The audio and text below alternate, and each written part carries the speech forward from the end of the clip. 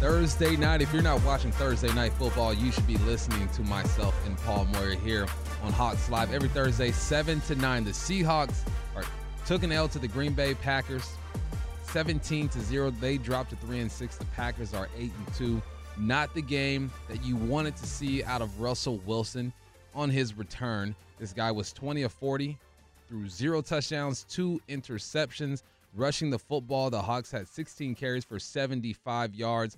But on the positive side, defensively, they held Aaron Rodgers 23 of 37, 1 interception, did not get inside the end zone. Devontae Adams had 7 for 78. So there are some positives to build off of this. That was a huge game for the Seahawks. The defense held the Packers to 3 points going into halftime, 0 points in the third quarter. The fourth quarter, they got things going. It seems like this offense was not able to create long drives and just touch the end zone one time. Yeah, obviously frustrating. By the way, you can do both. You can listen to us and watch the game. Boom. Just like I'm doing, listening to you and watching the game. I think the frustrating part is the defense has finally turned it around. I mean, when I say finally, we were waiting for Sunday to quantify that, yes, they're a good defense.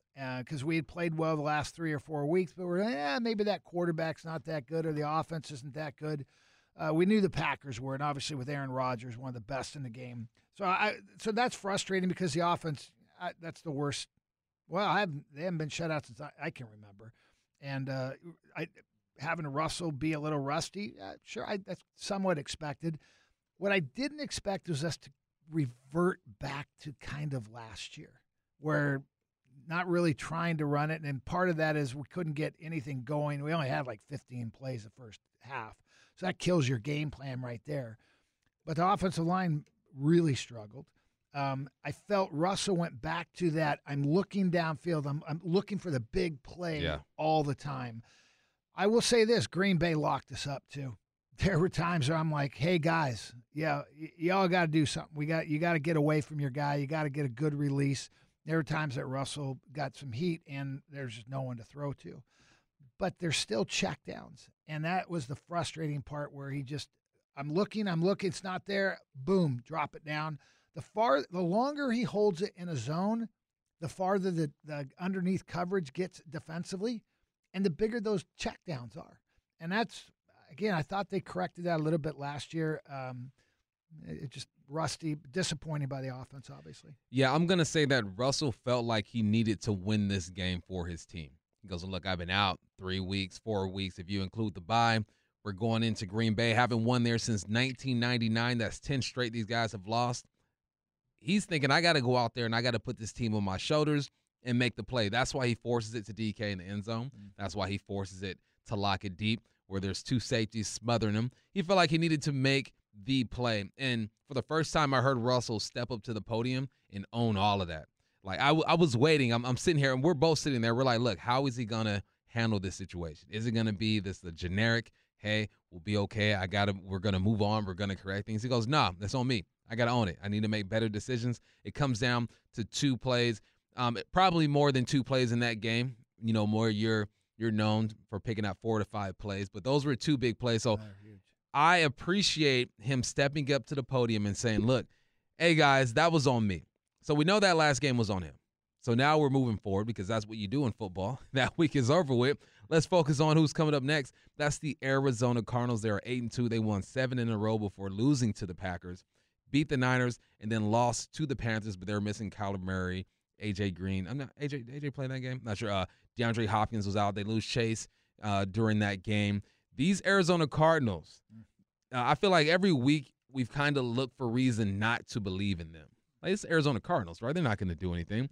But there's no denying the talents that they have. James Conner is a touchdown machine. He has 11 rushing touchdowns. You got Christian Kirk with all the talent they have in that receiving core with DeAndre Hopkins, with A.J. Green. Christian Kirk is leading the charge with 47 catches, 603 yards, 4 touchdowns. Hopkins has 35 for 487, 7 touchdowns. A.J. Green, 30 for 460 and 3 touchdowns. And then Rondale Moore has helped out as well with 36 and 1 touchdown.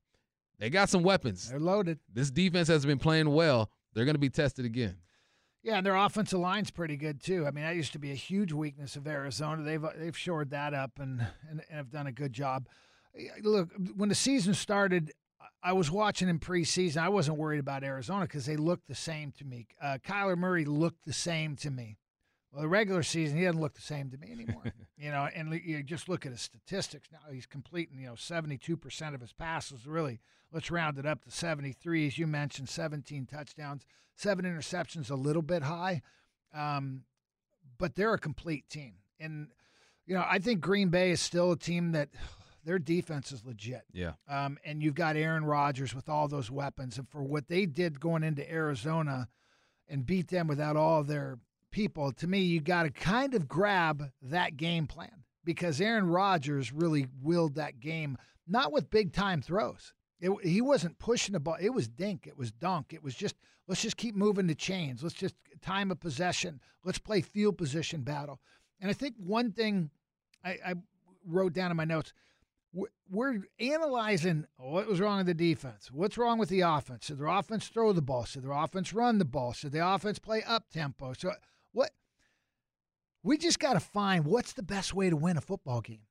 And really, the head coach, you sit with the whole team, you say, we're playing the Arizona Cardinals. Here's the best way for us to win the game. And our game plan going into this, we're going to run it. They better try to run it because they're 31st in yards per average defensively against the rush. It's kind of their one weakness. Because everything else, they're top 5 defensively. What is it? And, and there can't be any conflict. It can't be, we got to let Russ cook. It can't be, we should be running more screen pass. What is the best way to stink and win this game? And is it to put it on the defense's shoulder? Is it just to play field position battles to try and actually win time of possession? I don't know what that is. I think it is. I think it's smart football. It's field position. It's running it on third and short. I don't care if it's an obvious rundown situation. It's throwing those checkdowns that you mentioned.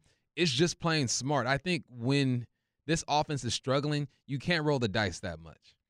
But thankfully, this defense is playing at a high level. They're going to bail you out here and there.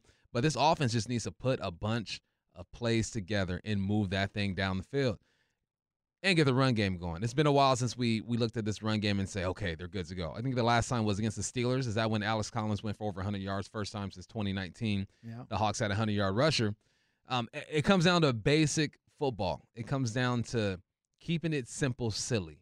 Keep it simple. KISS is what we used to call it. Not silly. We called it something else, but we don't want to get in trouble here. So let me throw this out. Do not take this wrong. And the reason why I was thinking about, how do we win the game? What's the best way to go in and win this game? Again, sometimes to air it out, sometimes to run it. People have been on Shane Waldron, a lot of social media. Mm-hmm. We've gone through Bevel. We've gone through Shoddy. We got Shane Waldron. I'm tired of hearing about offensive coordinators. They call the game. They put the game plan in. At the end of the day, it's the players to execute and win football games. Yep. Do we have enough talent? It's either coaching, talent, or coaching the talent. It can't be coaching the talent as well, right? Because if you can't get your players to execute your vision, your scheme, then it has to be something in the approach, right? It has to be something in the coaching. Because I think Waldron's scheme is fine. I like what he's trying to do, but for some reason it's not connecting. Well, the reason why I'm just saying that, I feel like it's the same. We're having the same type of conversations over the last 6 years, and all they've done is won and been successful with Pete's philosophy. It can't be every coordinator's issue, right? At the end of the day, you guys are talented. You're making a lot of money. Go out and play, kind of what you just said. Just go play football. Just make good decisions. And I think it'll work out. Maybe we don't have the talent. That'll be something to address too, because we've been good for so long. It's hard to win in the draft world when you're always drafting way into the 30s or into the second round. That's why I think the Seahawks got Jamal Adams, gave up the first-round picks they did, knowing that normally we're going to be so late in the draft, it's worth it. And we have so much salary cap room going into next year. We'll make it up in free agency. Okay, real quick, where don't they have the talent? Are you saying they should have went after Odell Beckham? No. That's I don't think that works out long term for the Rams in the way they hope. But no, that's not it. And let's talk about more about that when we come back from break. Hey, we'll come back from break. And when we come back, we'll get an opponent preview from Darren Urban from Cardinals.com. That's next here on Hawks Live. Thanks for joining us on Hawks Live. I'm Michael Bumpus with Paul Moyer. We're going to dive into this week's opponent, the Arizona Cardinals. We're going to talk to Darren Urban from Cardinals.com. Darren, how you doing? I'm doing good. How are you? We are doing okay, man. For a couple of years, we've been looking at this Cardinals team and thinking, man, they're almost there. They're almost there. At 8-2, have these guys arrived, and what has been the deciding factor or the difference between this year and other years? Well, I mean, I do think they're in a better position this year than obviously the last couple. They've come together quite nicely, and if they can find a way to keep their best players healthy, namely Kyler Murray and DeAndre Hopkins, I think they'll be in a lot better place. But when Kyler is playing, and specifically, they've played excellent football. They've been great on the road. Are they a perfect team? They're not a perfect team. I don't know if there is one of those in the NFL this year, but I do think that if these guys come back healthy after the bye, especially, they have a real good chance to make a deep playoff run. I talked to some of my Arizona alumni people. They say it's nice and beautiful weather down there, so we're jealous. Darren, you've been covering these guys for 22 years, and they've had some good teams, particularly when Kurt Warner and stuff were there. Is this the best Arizona team you've seen? I mean, I'll be honest, Paul. There's so much football left in the season that I think some of that has to play out. Does it have the ability to be that team? Yeah, I do think it does. I mean, if you think of the best two teams or the best eras, I guess, that I've covered in the last 20 years, there would have been the Kurt Warner teams, like you said, where they won back-to-back division titles in 08 and 09. And that was a flawed team in a lot of ways that kind of rode Kurt Warner for a long time. And then there was the one in the mid-2010s with Carson Palmer and Fitz and all those guys that I think might have been a better team than the previous iteration. They got to an NFC championship game, but they suffered some key injuries, especially in 2015 when Palmer hurt his finger and Tyrann Mathieu blew out his knee. So, again, I need to see where this season goes. If DeAndre Hopkins barely plays the rest of the way because he's hurt, it's going to take a lot away. If Kyler Murray can't get on the field sooner rather than later and get back to where he was, then we'll see him. And obviously this team started very well last year and did finish great. But I think they've got the capability of doing it. I think they're a deeper team. I think they're built so that they can they have more skill guys. They run the ball better. They have a better defense. I mean, overall, they have a chance to be one of the better teams since this team moved to Arizona. I'm looking at one of your tweets with the injury list there, and one of the things you talked about are the injuries, but Budda Baker, your status bears watching. You got DeAndre Hopkins, who hasn't practiced in the last 2 days. What do you know? I know it's harder nowadays just because we're not down there all the time, but what do you know about some of these injuries? Well, I mean, DeAndre Hopkins is a guy that he hasn't practiced since before the October 24th game, and until he gets back on the field, I find it hard to believe that he's going to be ready to play. And with a bye coming up after this game, I think they're going to want to be careful. I don't know a lot about the Budda Baker injury. He opened the week limited as a heel, and I thought maybe he did something in the game Sunday. But now I'm starting to wonder if maybe he got hurt in practice or something because he didn't practice today. Tomorrow obviously will be a big deal. You know how kind of practice goes in a week. Friday becomes a big deal. So we'll be watching what happens with Budda tomorrow, and obviously we'll be watching to see what Kyler Murray looks like tomorrow. Hey, Darren, we know this is a quarterback-driven league. You guys have a quarterback who's playing well right now. Kyler Murray is completing 72% of his passes, 17 touchdowns. What have you seen in his progression as a quarterback that allows him to play at such a high level this year? Well, I mean, Kyler, I think, made a lot of the normal strides that you would see from a quarterback in those first couple of years. I mean, he was the offensive rookie of the year. He did make a Pro Bowl last year. It's not like he was playing bad football, but he was taking those steps, and he didn't. In a lot of ways, a lot of people like to make the comparison between Kyler and Russell Wilson because of similar statures and everything. But obviously, when Russell came in, he had the luxury of having arguably the best defense in the league for a number of years when he first started, so they asked less of him. Whereas Kyler came in to a team that was in bad shape all the way around, and they needed more from him, and he wasn't able to deliver every time. But I think this year, in addition to the things he does well, which is amazing escapability and making some off-schedule throws, he has been really good in the pocket. And they've shored up the offensive line. He's been more patient in the pocket. They have more of a passing game in the middle of the field, whereas the last couple of years it felt like they were only attacking deep or on the sidelines, where now in the middle of the field is in play. And I also think he just makes better decisions, and he said that himself. I mean, you get 3 years into your league, you've seen most of what people are going to throw at you, and that just was going to take time. And I think that's kind of where he is as a quarterback right now. Kind of a two-question one for you, which I shouldn't do, but I'm going to. Everybody knows about the offense, and it's usually where the star names are. But this defense is legit. I'm a little surprising on some of their run defense numbers, but overall really good. So, one, how big of an impact was losing J.J. Watt? And share with our listeners just some names that we don't know about and why they're all playing so well defensively.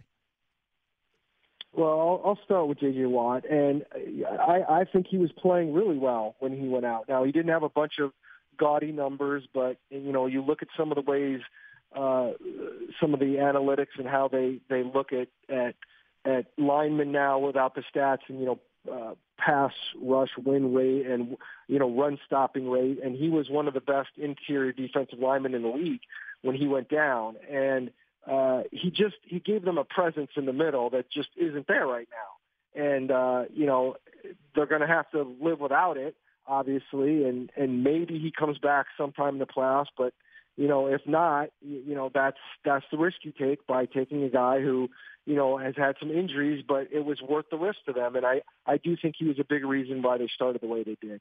As far as the rest of the defense, everybody knows Chandler Jones, who had a really good first game, and he's kind of been up and down since then trying to find his, some of those sacks. But Marcus Golden on the other side, a guy that started with the Cardinals, left as a free agent and has come back, is having a really nice year, and he's got 9 sacks right now. So that's a guy that I think is playing well. Zach Allen is a young defensive lineman who in his third year seems over the last 3 weeks has really found a rhythm. Now that J.J. Watt's out, they've really had to lean on him, and I think he's been solid. He's not spectacular, but he's been solid. And I think Isaiah Simmons, who, he just started playing some significant defensive snaps last year when the Cardinals went to Seattle.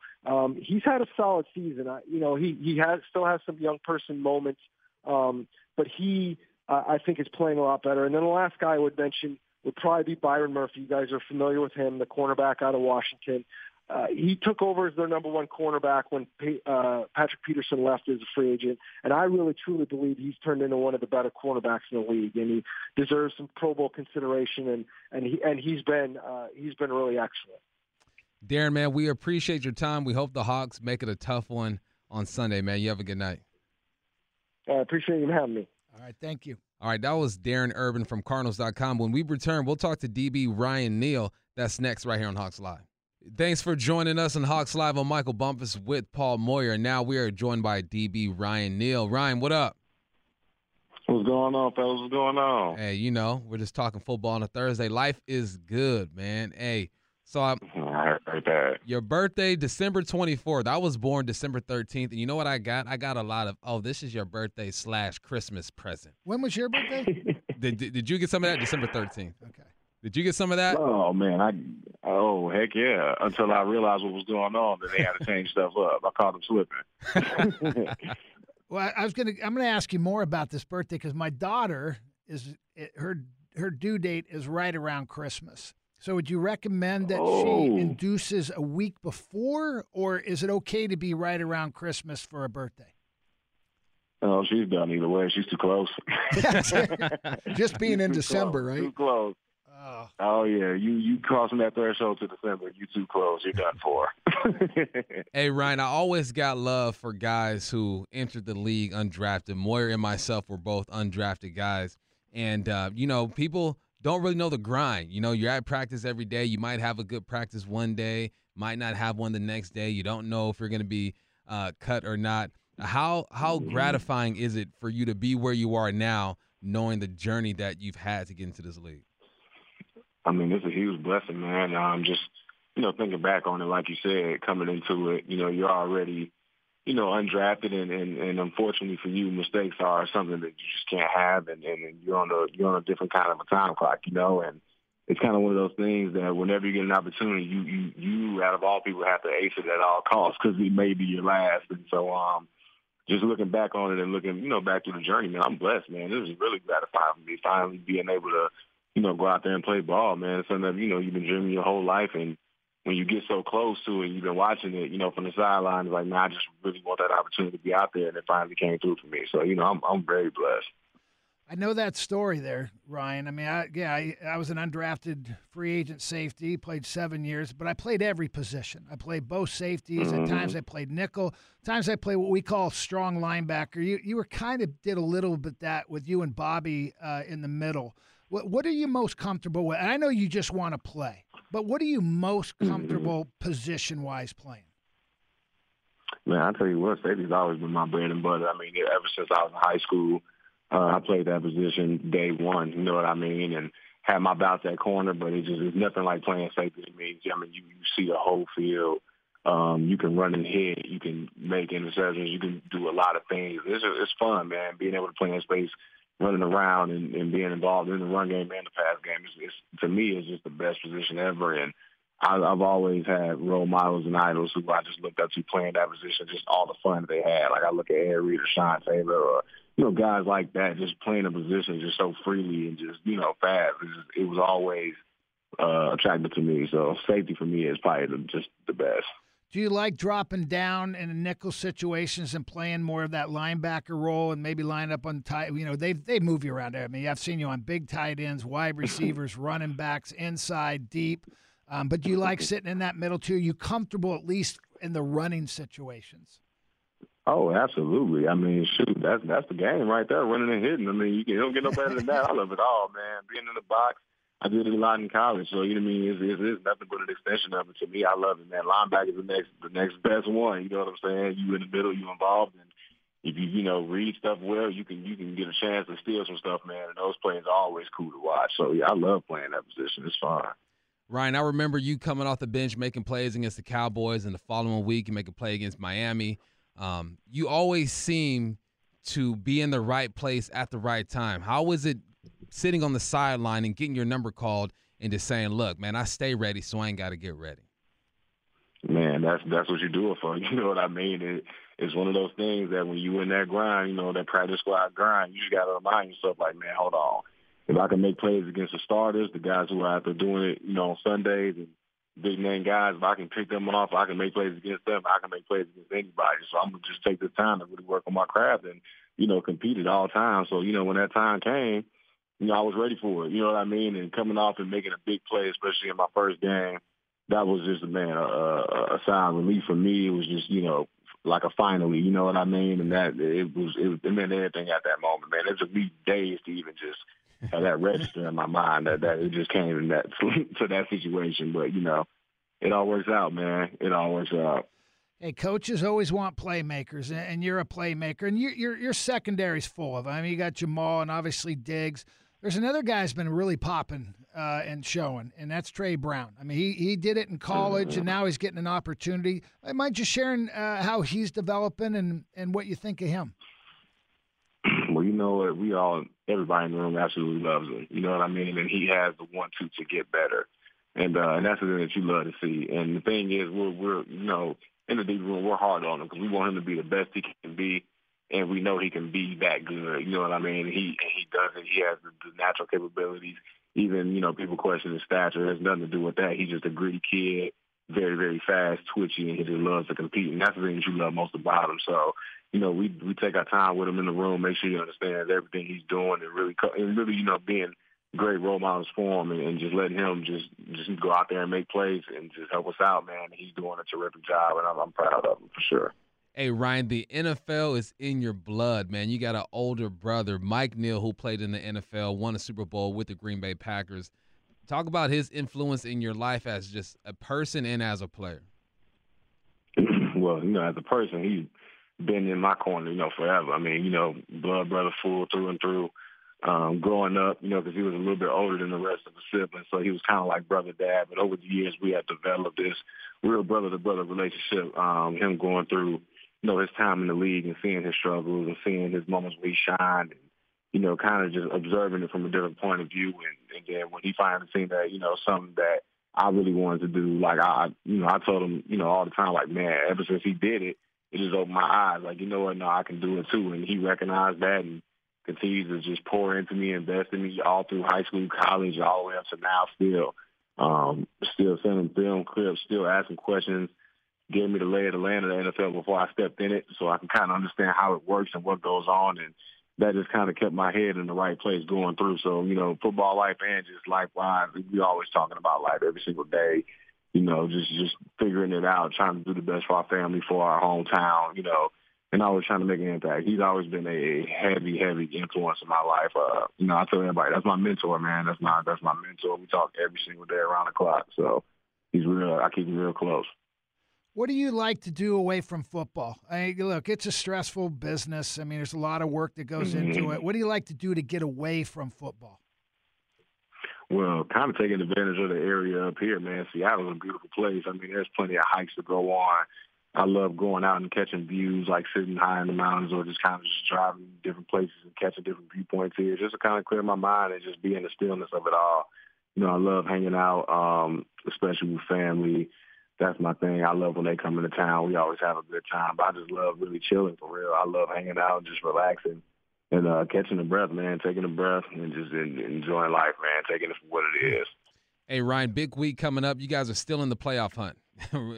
Forget what the record says. You guys are still in it. What's the temperature of this football team right now? The temperature of this football team is win at all costs. I mean, that's just what it is, and we understand that dynamic, and that's what we're doing. You know what I mean? We're going to work. Everybody knows what the stakes are. Everybody knows what time it is. And the thing about it is we always train that every game is a championship game, even though the record may not look like we have been in championship games all year. So this is nothing new. You know what I mean? It's something we always be getting ready for, and that's what we're looking at it as. And like I said, we all know what's at stake, so you can bet that guys are coming out. You know what I mean? We pulling from everybody, pulling from everywhere, all hands on deck. So that's just what it is right now. Hey, Ryan, well, that defense is playing great right now, man. You keep making plays. Good luck this weekend. We appreciate you taking time. Man, thank you. Thank you guys for having me, man. It's always a pleasure. Hey, already. Thank you, sir. All right. I love him, man. I love watching him play because he reminds me of you. A little bit. Seriously, playmaker. 21. Well, he's 26, right? No, you're 21. You were 21. I'm 21, but he's not 21. Nah. He's 26. 26. Yeah. 21 and 26. Enough. Close enough. I see it. And if my granddaughter's born on December 24th, we're going to be tighter. I like December 13th better. Let's make that happen. Look, earlier is better. That would work for me. All right, that was Ryan Neal. When we return, we'll talk to the Professor John Clayton. That's next on Hawks Live.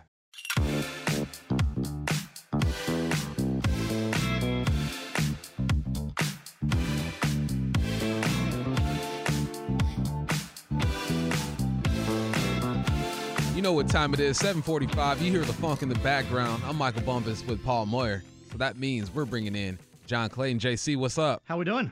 We're doing okay, man. What do you think about this Thursday night game, man? New England's up 16-0. It stinks, John? It stinks. It's come on, terrible. John. It's boring. I mean, come on. I mean, it's predictably boring. I mean, I know Bob and Dave and I talked about this, at 4 o'clock. But, I mean, when you see some of the rankings that come out, and he had, I think, Seattle in the power rankings at 25th, just really close to Atlanta. I mean, these teams aren't even close. I mean, it's kind of like comparing a couple weeks ago when Jacksonville came to town And you have people saying, "Oh yeah, if you with Russell Wilson out, Jacksonville's better." Atlanta's terrible. I mean, look at the pass, their offensive line, how bad it is. I mean, before this season, I was saying how bad it is when I was looking at the scouting reports and everything else. And then you look at the defense; it's not that good. I mean, when you look at the yards and the way that the Patriots have controlled the ball, I mean, it's just amazing that it's only 16-0.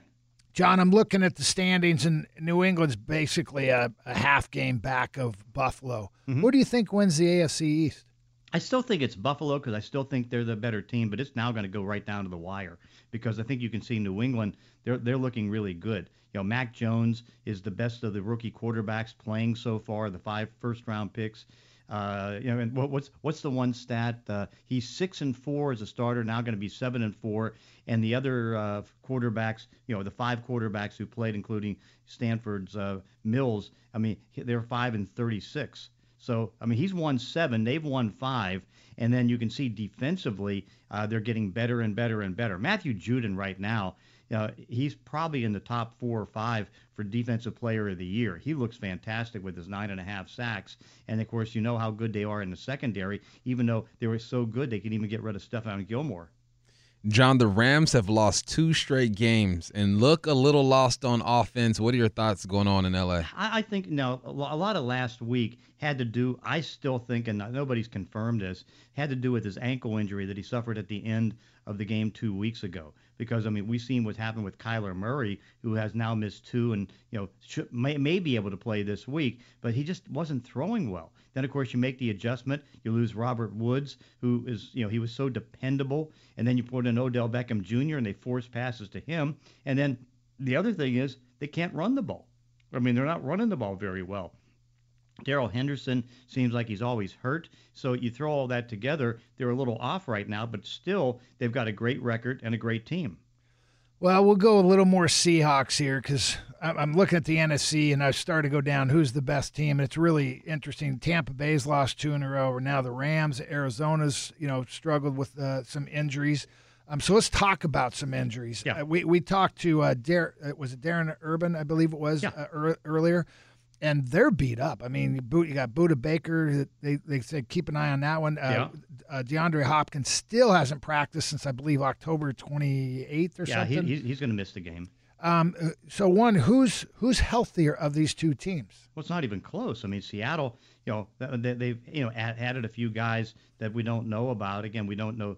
Pretty much know that Chris Carson's not going to be able to go, but I think you got good news on Dwayne Brown, and you've got Dwayne Estridge back and all that stuff. But I think what Arizona has like about 17 players on the injured list, and a lot of them key guys. I mean, no Hopkins, no Justin Pugh, the guard. That Max Garcia, he's banged up on the offensive line. And again, you got the injuries on defense, and they lost Budda Baker's probably not going to be able to go, and then J.J. Watt's on injured reserve. So it's like you throw all that together, that's not a good sign. And so it's like they come into this game pretty beat up, and then you wonder if Kyler Murray is going to be out there, how limited is he going to be with his movement? Because, that ankle still is not going to be 100%. So it's like Arizona's clearly the more injured of the two teams. John, this Seahawks defense has been playing some good football as of late. Allow 13 points against the Saints, 7 against the Jaguars, 17 against the Packers. Are you impressed with this defense, and do you think they can continue to play at this level? I mean, impressed, no, but I think you can see definite improvement. I mean, again, impressed would be a top 10 type of defense, but they are doing a lot of good things. You can see the improvement in the secondary. I mean, DJ Reed and Trey Brown have done a great job as far as coverage. Jamal Adams, who was added to a list of guests today with a groin injury, but he was just limited in practice. I mean, he's making some better plays, and they actually started blitzing him a little bit more. I mean, you can see that they're able to get a little bit of pass rush and all those different things. So in the end, I think that you're seeing some pretty good improvement from this defense. But impressed? No, they still have to continue to get better and do it and sustain it for some period of time. Green Bay was pretty good. I mean, definitely underrated defense. I think we knew how good they were going into it because they've given Arizona a tough time when they were healthy. Obviously, they shut us out. Last week, our offense, was that an anomaly? or is this what we're going to expect the next few weeks? Well, I mean, I think there's going to be a little bit of setup time for Russell to try to get back to being Russell, and clearly you can see that two things that he had to do because he couldn't take a snap behind center, so it's like he had to take a pistol and shotgun, and I think the big mistake that they made is they passed the ball too much.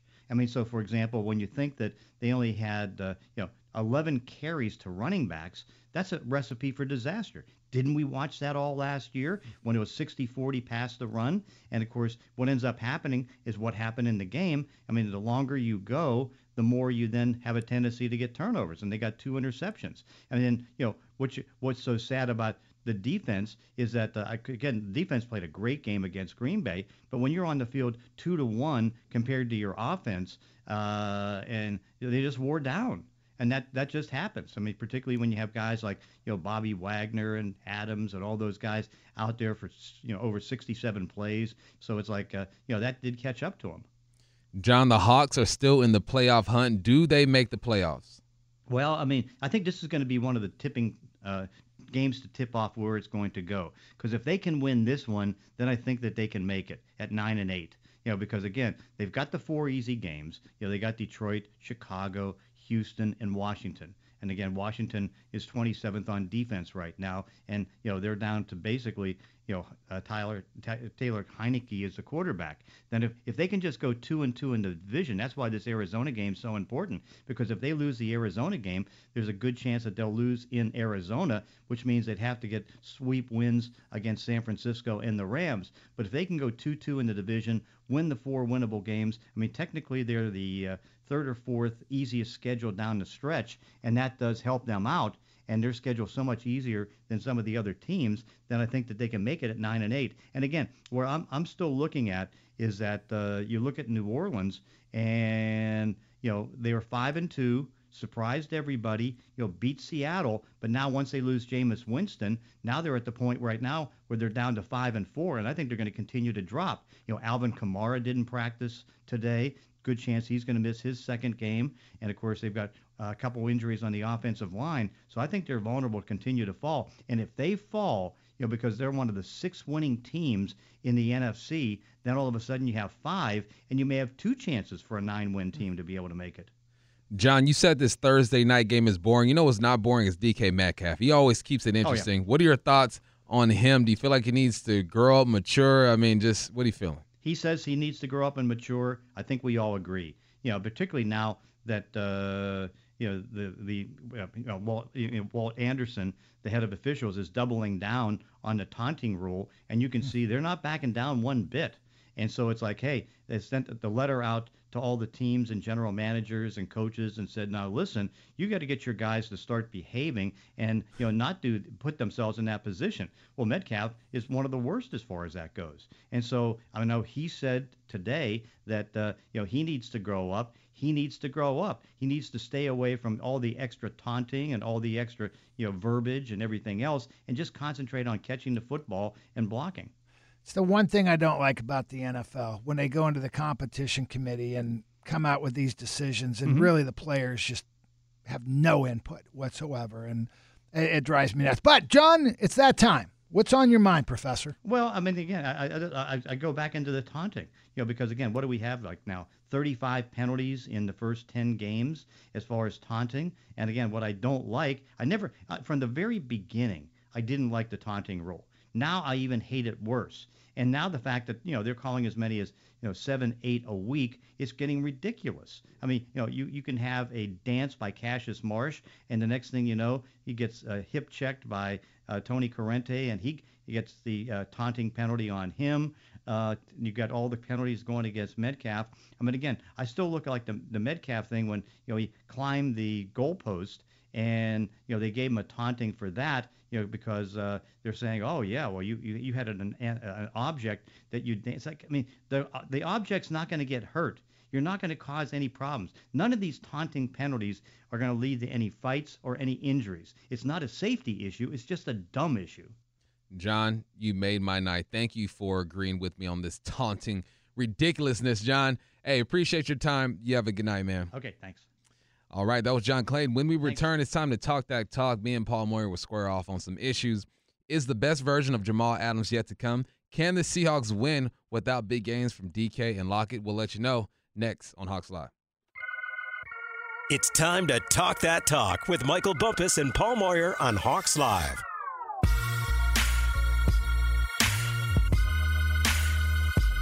Ladies and gentlemen, boys and girls, it's time to talk that talk. Me and Moyer are going to square off on some issues. Things we got to get off our chest, Moyer.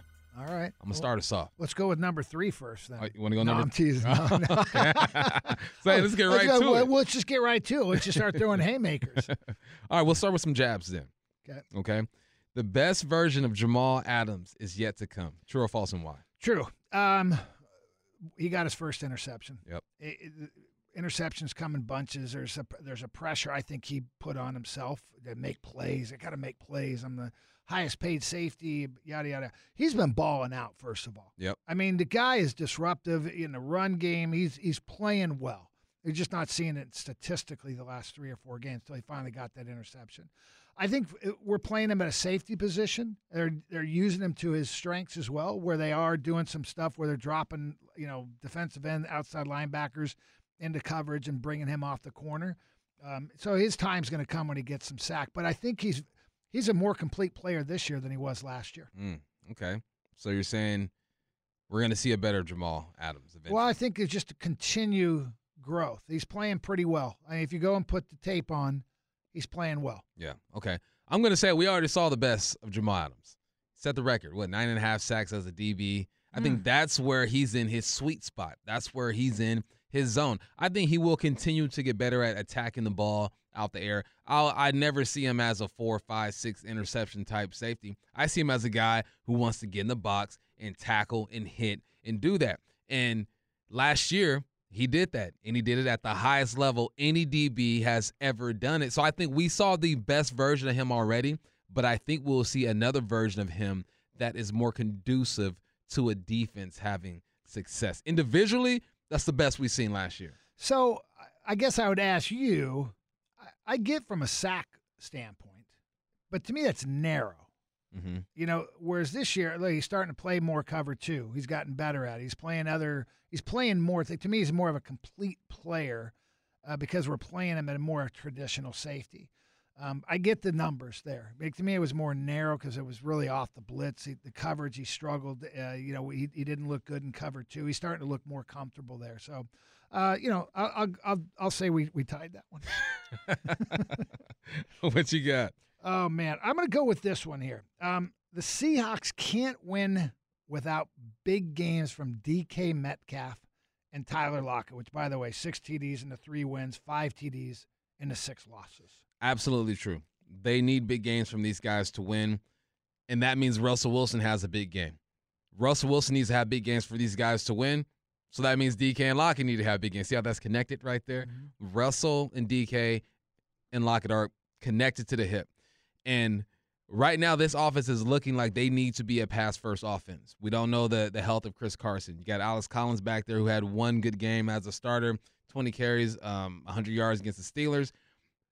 No disrespect to Alex Collins. I just don't see him being able to do that every single week. What I can see is Tyler Lockett and DK, or vice versa, whoever, one of those guys having a big game every week, and Russell Wilson leading the charge. For this team to go forward and win ball games, you got to rely on those two. Absolutely true. Yeah, I don't have a wish. If I had a wish list, or I don't know if that's the right term, but if I thought, our running game was awesome and our offensive line was playing exceptional, then I would say, no, we don't need a big game from them. We can just control the clock, move the sticks, run the ball well, play great defense. It just hasn't happened. We haven't won without big games from either DK or Tyler or in Russell Wilson as well. So I'm going to say right now, you're right. That doesn't mean we got to go crazy. But they got to have big games. They got to have 8 catches, 100 yards, and a touchdown. Yeah. We've got to have big plays. It's too hard for us right now to go 12 plays, 80 yards. We still got to score easy. $1 million question, Moyer. Name the biggest problem with the Seahawks offense.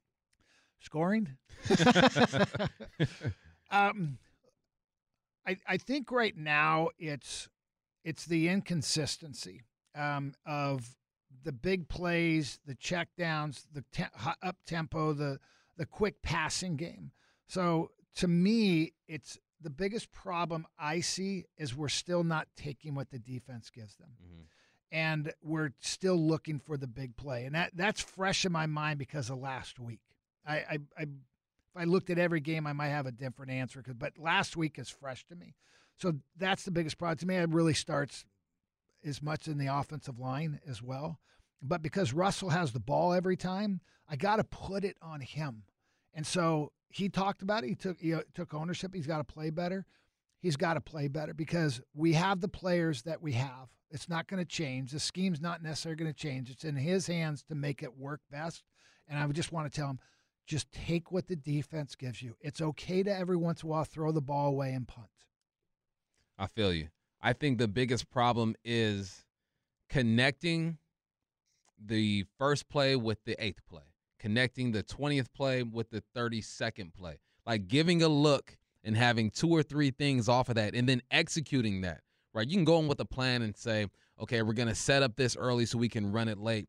You got to do that, but then you got to execute. You got to make the big play. There are a couple plays these past couple weeks where guys just aren't making the play, and then I don't see a runoff from the first play.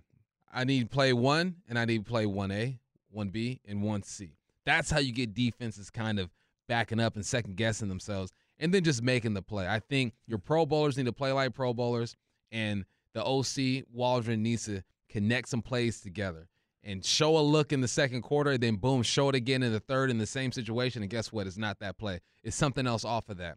Easier said than done because you get in situations that you might not get in that same situation, but that's what I'm seeing. I think that's what's missing right now. It is interesting.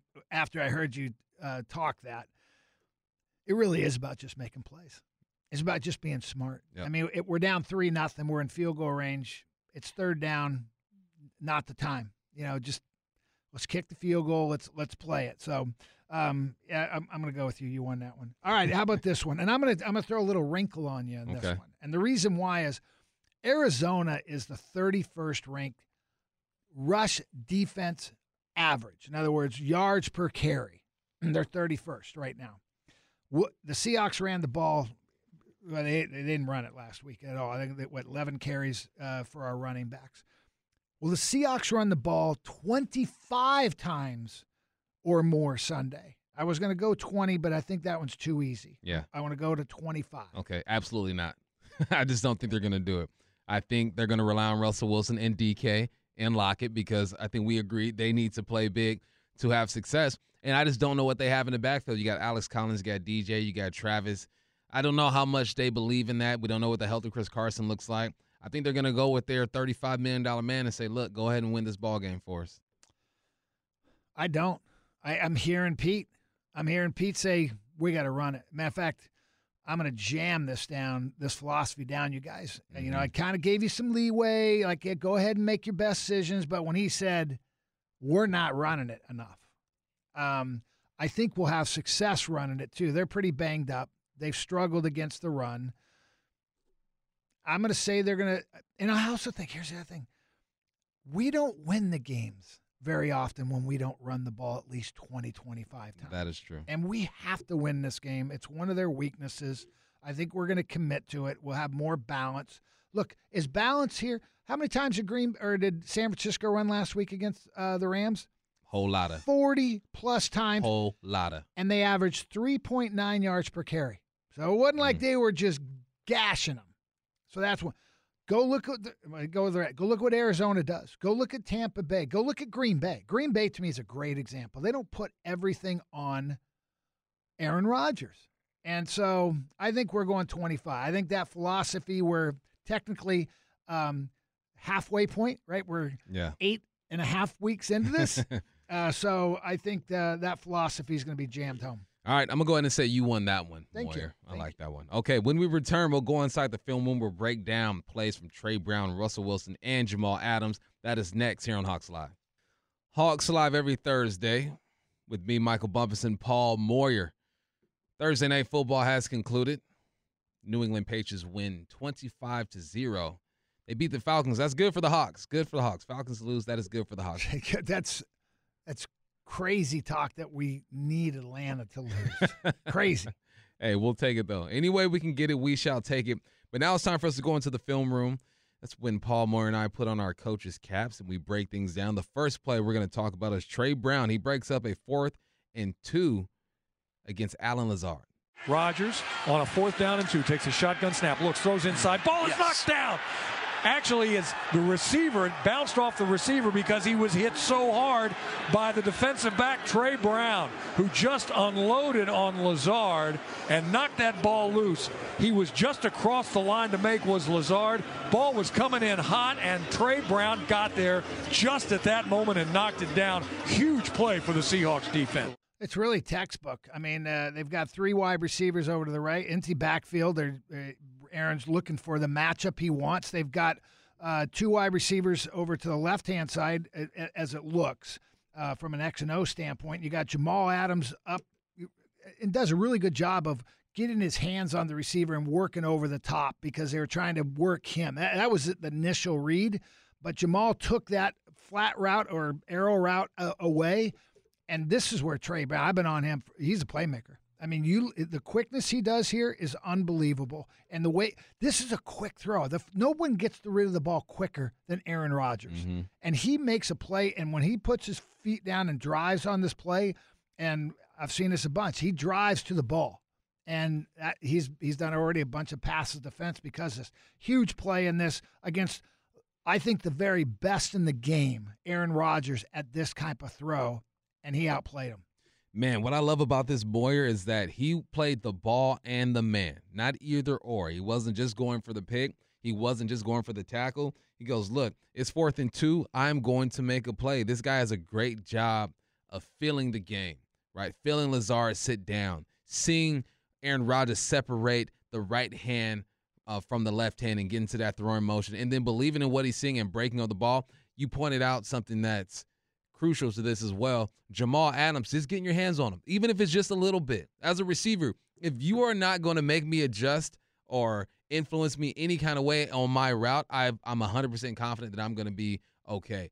Jamal does a good job getting hands, getting to that flat, and then Trey Brown, man, is being a ball player and making a technically sound play, which has been a while since we've seen something look like that in the secondary. There's a part of this play that goes unnoticed. Aaron's not looking at him, but Ryan Neal picks up this deep crossing route.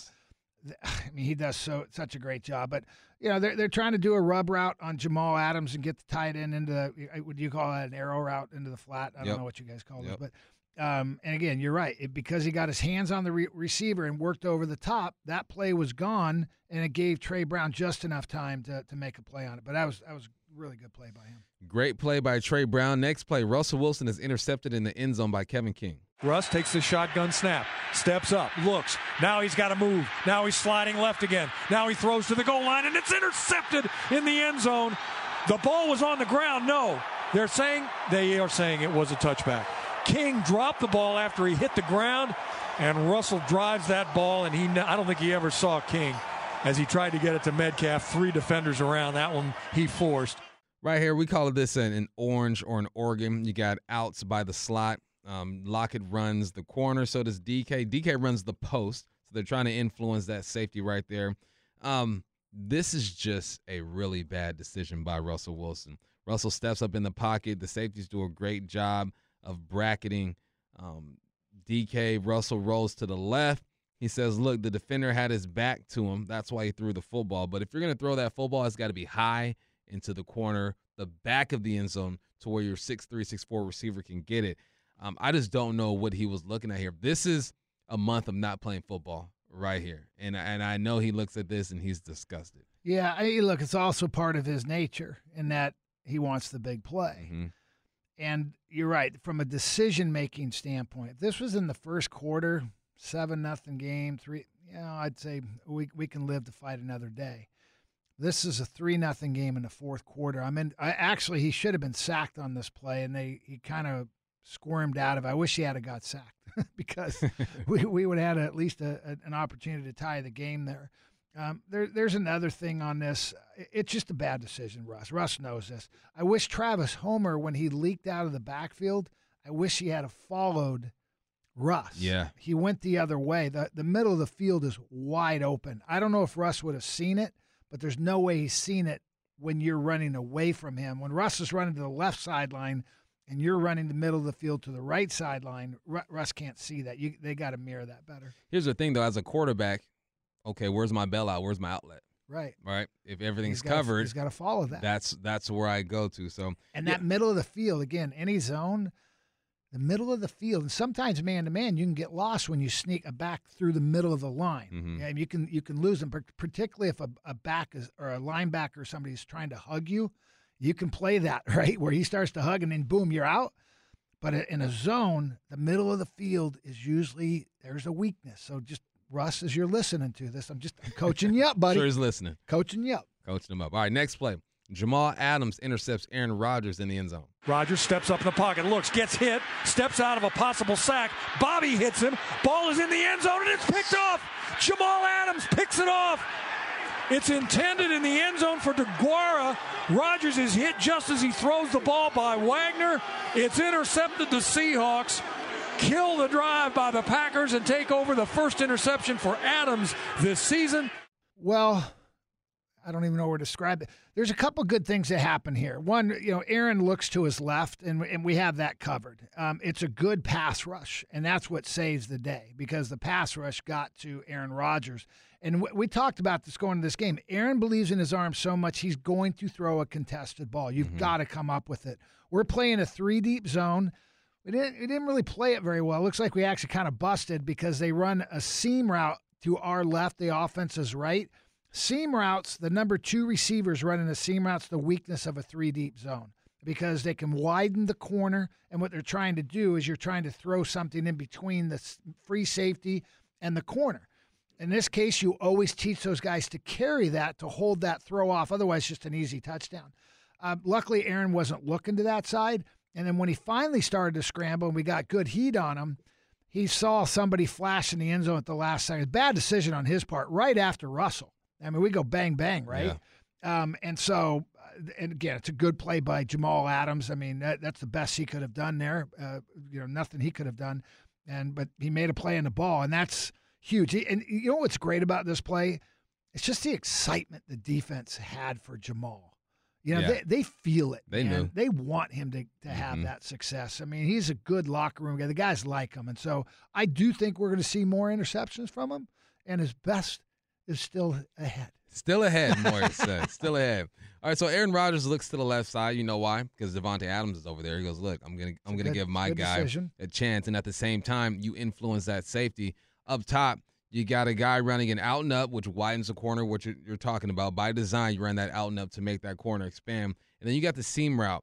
I think if Ugo, I don't understand why Ugo is flying to the flat right now just so aggressively. I think that he should be patient, get his hands on that number 2 receiver, and drop just like you talked about. But this is a great example of how the front is connected with the back end. Because if that D-line does not get pressure on Aaron Rodgers, he's going to flick that wrist, and that thing is gone. So, yeah. No, you're right. Great pass rushes make up for a lot of deficiencies. There's usually somebody open. It's just do you have time?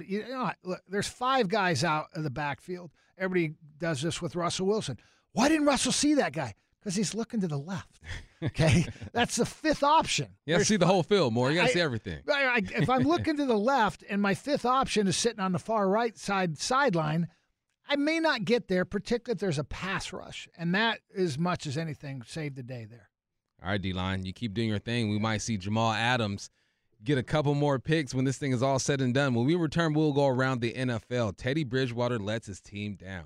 Have we seen the last of Richard Sherman? Does Le'Veon Bell have anything left in the tank? And we'll sort out the NFC playoff picture. That's next, right here on Hawks Live. Time to go around the NFL. Top story, at least the top story to us. Teddy Bridgewater gave up on a fumble that ended up in the Eagles touchdown last week. And boy, did it look bad. Here's his explanation on what happened. Yeah, man, we watched it today as a team. And, Coach pointed it out that, hey, my effort had to be better there. And I totally agree. that's not the type of tape that I want to put out there. It's one of those situations where you get pissed, after you watch it, because it's like, how much this game means to you. You know, guys out there trying to make a play. It's like you feel like you got a little help running towards the sideline. You try to force a cutback, but in real time, it feels like, hey, everything's happening fast. Let's force a cutback. But when you slow it down, it's like, man, just give more effort. You watch it, you walk away from it pissed, at yourself, at the effort. Before you guys jump in, let me just paint the picture a little bit better. So it's a handoff to the running back. It's a short yardage play. The running back fumbles the ball. Darius Slay from the Eagles picks it up and is dancing. I mean, the ball is slipping out of his hands. He's running back and forth, and then finally breaks to the sideline. And Teddy Bridgewater not only has an angle, Slay is running right at him. And as he gets close, he takes 1-2 steps, makes a clear business decision, doesn't even try. His running back is going after. He gets tackled. Slay runs it back for a touchdown. And it was one of the worst-looking effort plays I think I've ever seen. Effort. Two things you can control. You know what I'm going to say. Attitude and effort on the football field. That was bad. Moyer, you played the game. You coached the game. How did that thing pan out in the locker room? Times have changed because it's a kindler, gentler world of you got to give a better effort. So my last year playing, I had a bunch of stingers going on, and I always tell people, I said, when you get to a point in your career where you're telling yourself, go hit that guy, and it's not like that in slow motion. It's just, I got to go hit that guy. You can't even have that conversation. It's too late. And we're playing the Kansas City Chiefs. I don't know what the score is. It's, again, my last year. Quarterback busts the pocket up the middle, and he's going to score. I mean, he gets actually, I thought he was on the goal line because I run up there, and then I see the goal line, and so I pull up because he's right there at the goal line. It wasn't the goal line. It was the extra point line. And, oh, man, it looked bad because it looks like I pulled up on him, but they had the exact same markings, only it's, a 6-inch, marking compared to the end zone. Yeah. But subconsciously, something made me do that. I don't know what. Man, let me tell you what. I knew how bad it was going to look because all of a sudden I realized he wasn't in the end zone. You try to go home and watch it, and you go, oh, this is going to be bad. It's going to be bad in the film room. And they made a point. So we're just with the DBs, thank God. They could have done it in front of the whole team. That would have been horrible. But Joe Vitt, who I'm very close with, man, he ripped me, and he had to. I mean, you can't accept that. I mean, I turned down a hit. Never done that in my career. It looked horrible. He's from Philly, and I mean, yes, there's lots of languages I can't use on this one. It hurt, but I had to accept it, and I didn't even say anything. I didn't even try to make an excuse. I told him, I remember going in the shower afterwards, and man, my head was down. He came in there and patted me on the back. He goes, I had to do that. He goes, you can't have that, what's going on. And that was really when I started to realize that my career's over. I got a couple herniated discs. But today, they don't do that. It's, hey, you got to give a better effort. Mine was, if you don't want to play, there's guys who want to play in this league. They're giving it was brutal. That's actually the worst moment in my career. Did you guys win that game? Nope.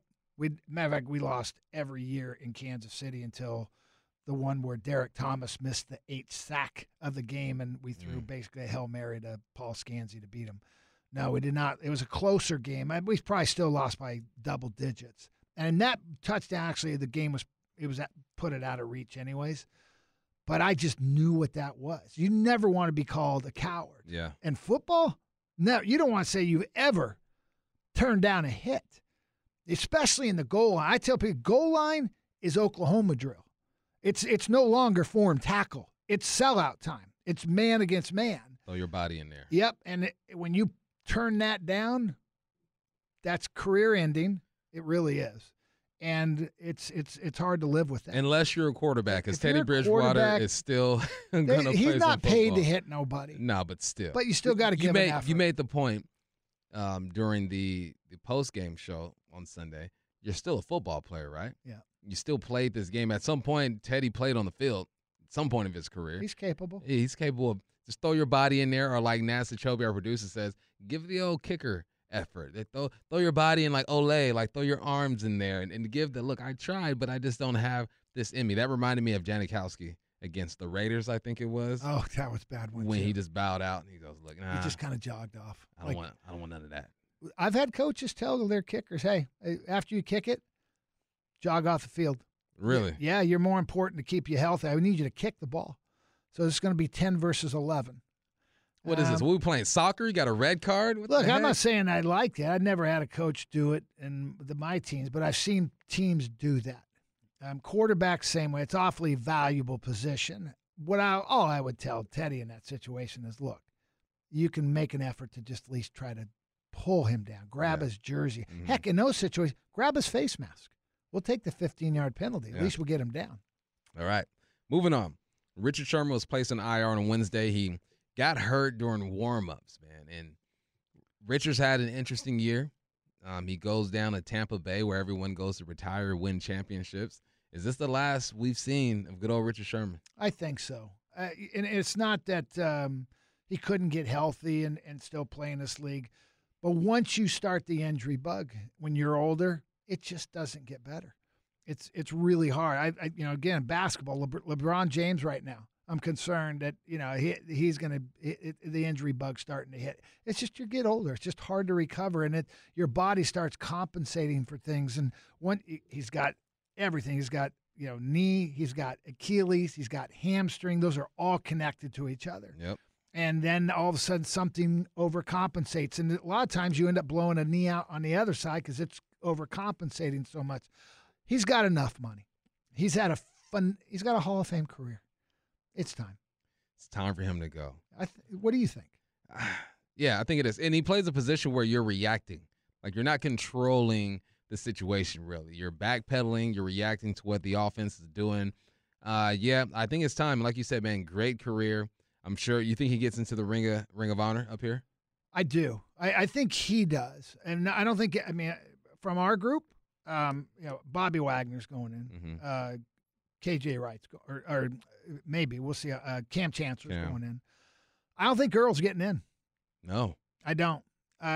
We'll see what happens to his career, but I really believe the honor part is so important. Mm-hmm.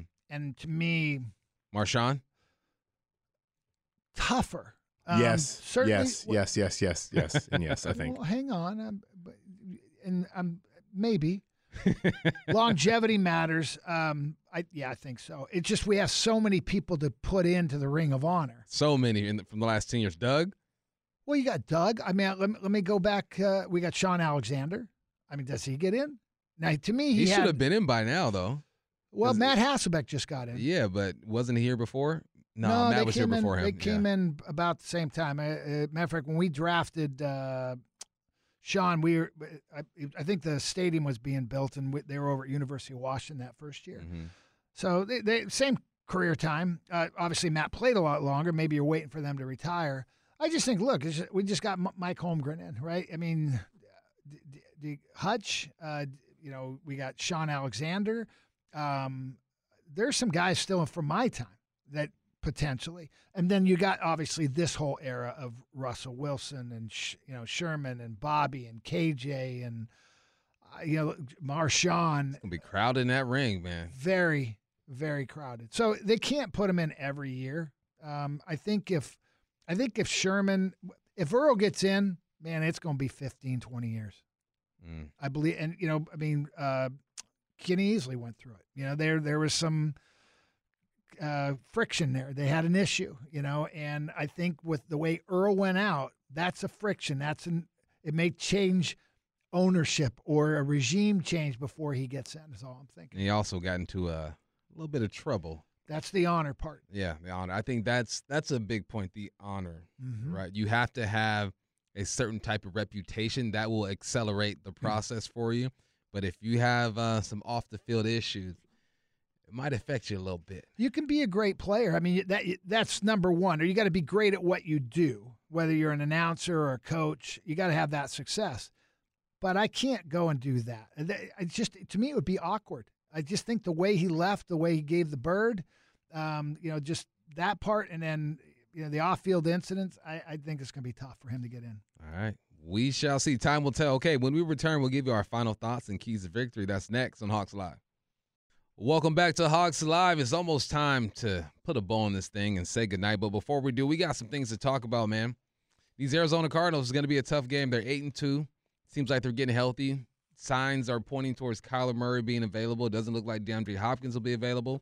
They still have A.J. Green, Christian Kirk, Rondale Moore, James Conner on defense. You got Budda Baker. You got Murphy. You got Simmons. You got Marcus Golden with 9 sacks. I guess Chandler Jones. We're not Chandler talking. Jones. He's got 6, but only 1 since the opener when he had 5. Yeah, he's been banged up a little bit. I think he's only played in 5 or 6 games this year. Good. Keep him off the field. But these guys are good. These guys are tough, and they're undefeated on the road this year. That is key. I'd rather be playing them in Arizona. We travel well. Yeah. Common theme here, buddy. Another tough game. We've had a tough schedule. Mm-hmm. I mean, outside of Jacksonville, who's played decent, I think they're 2-2 of the last 4 games. Indy's, go look at our schedule. I mean, it's a tough schedule. And we've been in every game, and I'm going to even say Minnesota. We've been in every game. Yeah. We gave up the lead 17-7. We've had a chance to win in the fourth quarter every game this year. So we're competitive. We're just not finding ways to close it. We're going to win this game. So you're going to pick the Hawks to win on Sunday. I'm going to help you out already because I'm destroying everybody on game predictions with 6 wins this year. Facts. I didn't have a good feeling in any of the games before, and I've picked the other teams. I'm telling you the Hawks are going to win this one as long as DeAndre Hopkins doesn't play. And he's not going to play. Oh, we got to wait. All right, we're going to win this game. We're going to win. We're playing well enough defensively. Kyler Murray's not at his best. I think we'll take care of that. Their defense is banged up. We're going to play better. It should be a low score. If game. Chris Carson does not play, you still feel the same way. I'm not counting on Chris Carson this year. I know neck injuries. It's what put me in the retirement world. They're tricky, and if it's not developing because of treatment and things like that, it often means there's another level. I mean, it's possible surgery. They're going to shut him down for the year. So I'm not optimistic, and I have no knowledge other than history. And necks are tricky. And I just the Pete part, we'll know more, and we'll know more. But I'm not counting on him. I mean, I think Alex Collins will be fine. Again, I'd love for Penny at some point to step up. They're not a good run defense. They're not. We have to take advantage of that, and I think we will. Run that rock with Alex Collins and Travis Homer, DJ Dallas. We're not counting on Chris Carson, unfortunately. Throwing the football, I think we both agreed that DK Metcalf and Tyler Lockett need to have big games. Gerald Everett is your 3rd leading receiver right now. He has 22 for 198 and a touchdown. Last game he had 6. No, didn't he have 8? 8, sorry, 8. He had 8 he was my key hawk. Year. Was he your key hawk? He wasn't my MVP, but he was my key hawk. Like I tell you every week, if you need a pat on the back, I got you, bro. I got me covered. Got you. Moyers is balling this year. He's killing us in the games. He's picking the key hawks, man. I mean, life is good for you, man. Life is good. It's good for you, just celebrated too. 32 years of marriage on Sunday. Yeah. Goodness, man. And you've got a big playoff game against Mount Spokane this week. Mount Spokane. And Eastside Catholic. There's some big games coming up here. Yeah, some big games coming up. Nothing bigger than the Cardinals and the Seahawks, though, man. If they do not win this game, I'm going to say playoff hopes are gone. They're gone. Yeah. I mean, here's why. There's 4 winnable games. All right, put you at 7. I mean, you got to go beat somebody. We have to beat Arizona at least one of these 2. Mm-hmm. We're at home. We're healthier than they are. Forget how we've played. We got to go win that game. And if we do, the schedule sets up nicely for us to get a run. But I'm not confident in beating anybody. Chicago, Houston, maybe Houston. But no, every game's tough. Everyone. Yeah, every game is going to be a tough one here. Defensively, though, I think that's the bright spot, right? This defense is playing well. They're going to have their hands full this week. We're going to see if Trey Brown can continue to develop as a young corner. DJ Reed has had a good game. Diggs is doing what he does. Jamal Adams, according to Moyer, we have not seen the best of Jamal Adams yet, so we're looking for him to do things. And then the wild card, the guy off the bench, Ryan Neal. I mean, if he can come in and make 3 or 4 plays a game, whether it be special teams or 1 or 2 on the defense, I think those are like the X factors, the deciding factors, right? We've said it all year. Your Pro Bowlers need to play like Pro Bowlers, but then you need guys like Ryan Neal and Ugo Amadi to step in and make a little splash out there to keep things interesting. Yeah, the Pro Bowlers, again, we got to step up. I mean, DK Metcalf mentioned something. I think it was, I don't know if it was in a press conference or after, that, hey, we got to get the ball to our playmakers. And I agree, but you guys got to make plays. That means you got to make every catch. You got to get open on defense. Man, our Pro Bowlers can't just play the game. You got to play great. Because here's what I do like. I really feel like we got playmakers in the secondary, both corners. I think Trey Brown adds a dimension for us. Diggs, we know what we're getting there. Jamal is starting, again, he's been playing really good. Throwing Ryan Neal, you got Bobby, you got, Jordan Brooks. Those are playmakers. And did we forget about Darrell Taylor? It's been a while since he's recorded a sack, right? He was a guy we were really I still am. Well, yeah, we are. But, he had that injury in Pittsburgh, I believe it was, and they had to stay out a week. Then he comes back. He's got to get going as well. Rasheem Green, second on the team with 3 sacks. He could have had a couple last week. Alton Robinson has been developing a little bit. I mean, again, names that aren't household names, but names that are vital to the success of this football team. Murray's been sacked 18 times, and that's in what – I don't know how many games he's missed. He missed just 1 game? Missed 2, I believe. Missed 2. I mean, so, that's a high sack rate for anybody, even for Russell at that point. So there's some opportunities there. I hope he doesn't play. I like our chances a lot better. But I feel better. I feel like, hey, we had a bad game, but we've got everybody. We're healthy. We know what we're going to get from Russell. We're not going to get another one of those. I mean, we had that conversation, but I don't think we're going to have another game like he played last week. We're going to run the ball. We're going to be efficient. The crowd's going to be loud. We're going to win the game. We're going to go to 4-6, and we're going to be right back in this playoff hunt. Boom. Positive vibes only here on Hawks Live. Man, special thanks to Darren Urban, Ryan Neal, and John Clayton for joining us. Board operator Nick Krasha and our executive producer Nash Achobe. The Seahawks pregame show is live this Sunday starting at 10 a.m. Until next time, I'm your host, Michael Bumpus with Paul Moore. We'll be back next week right here on Hawks Live.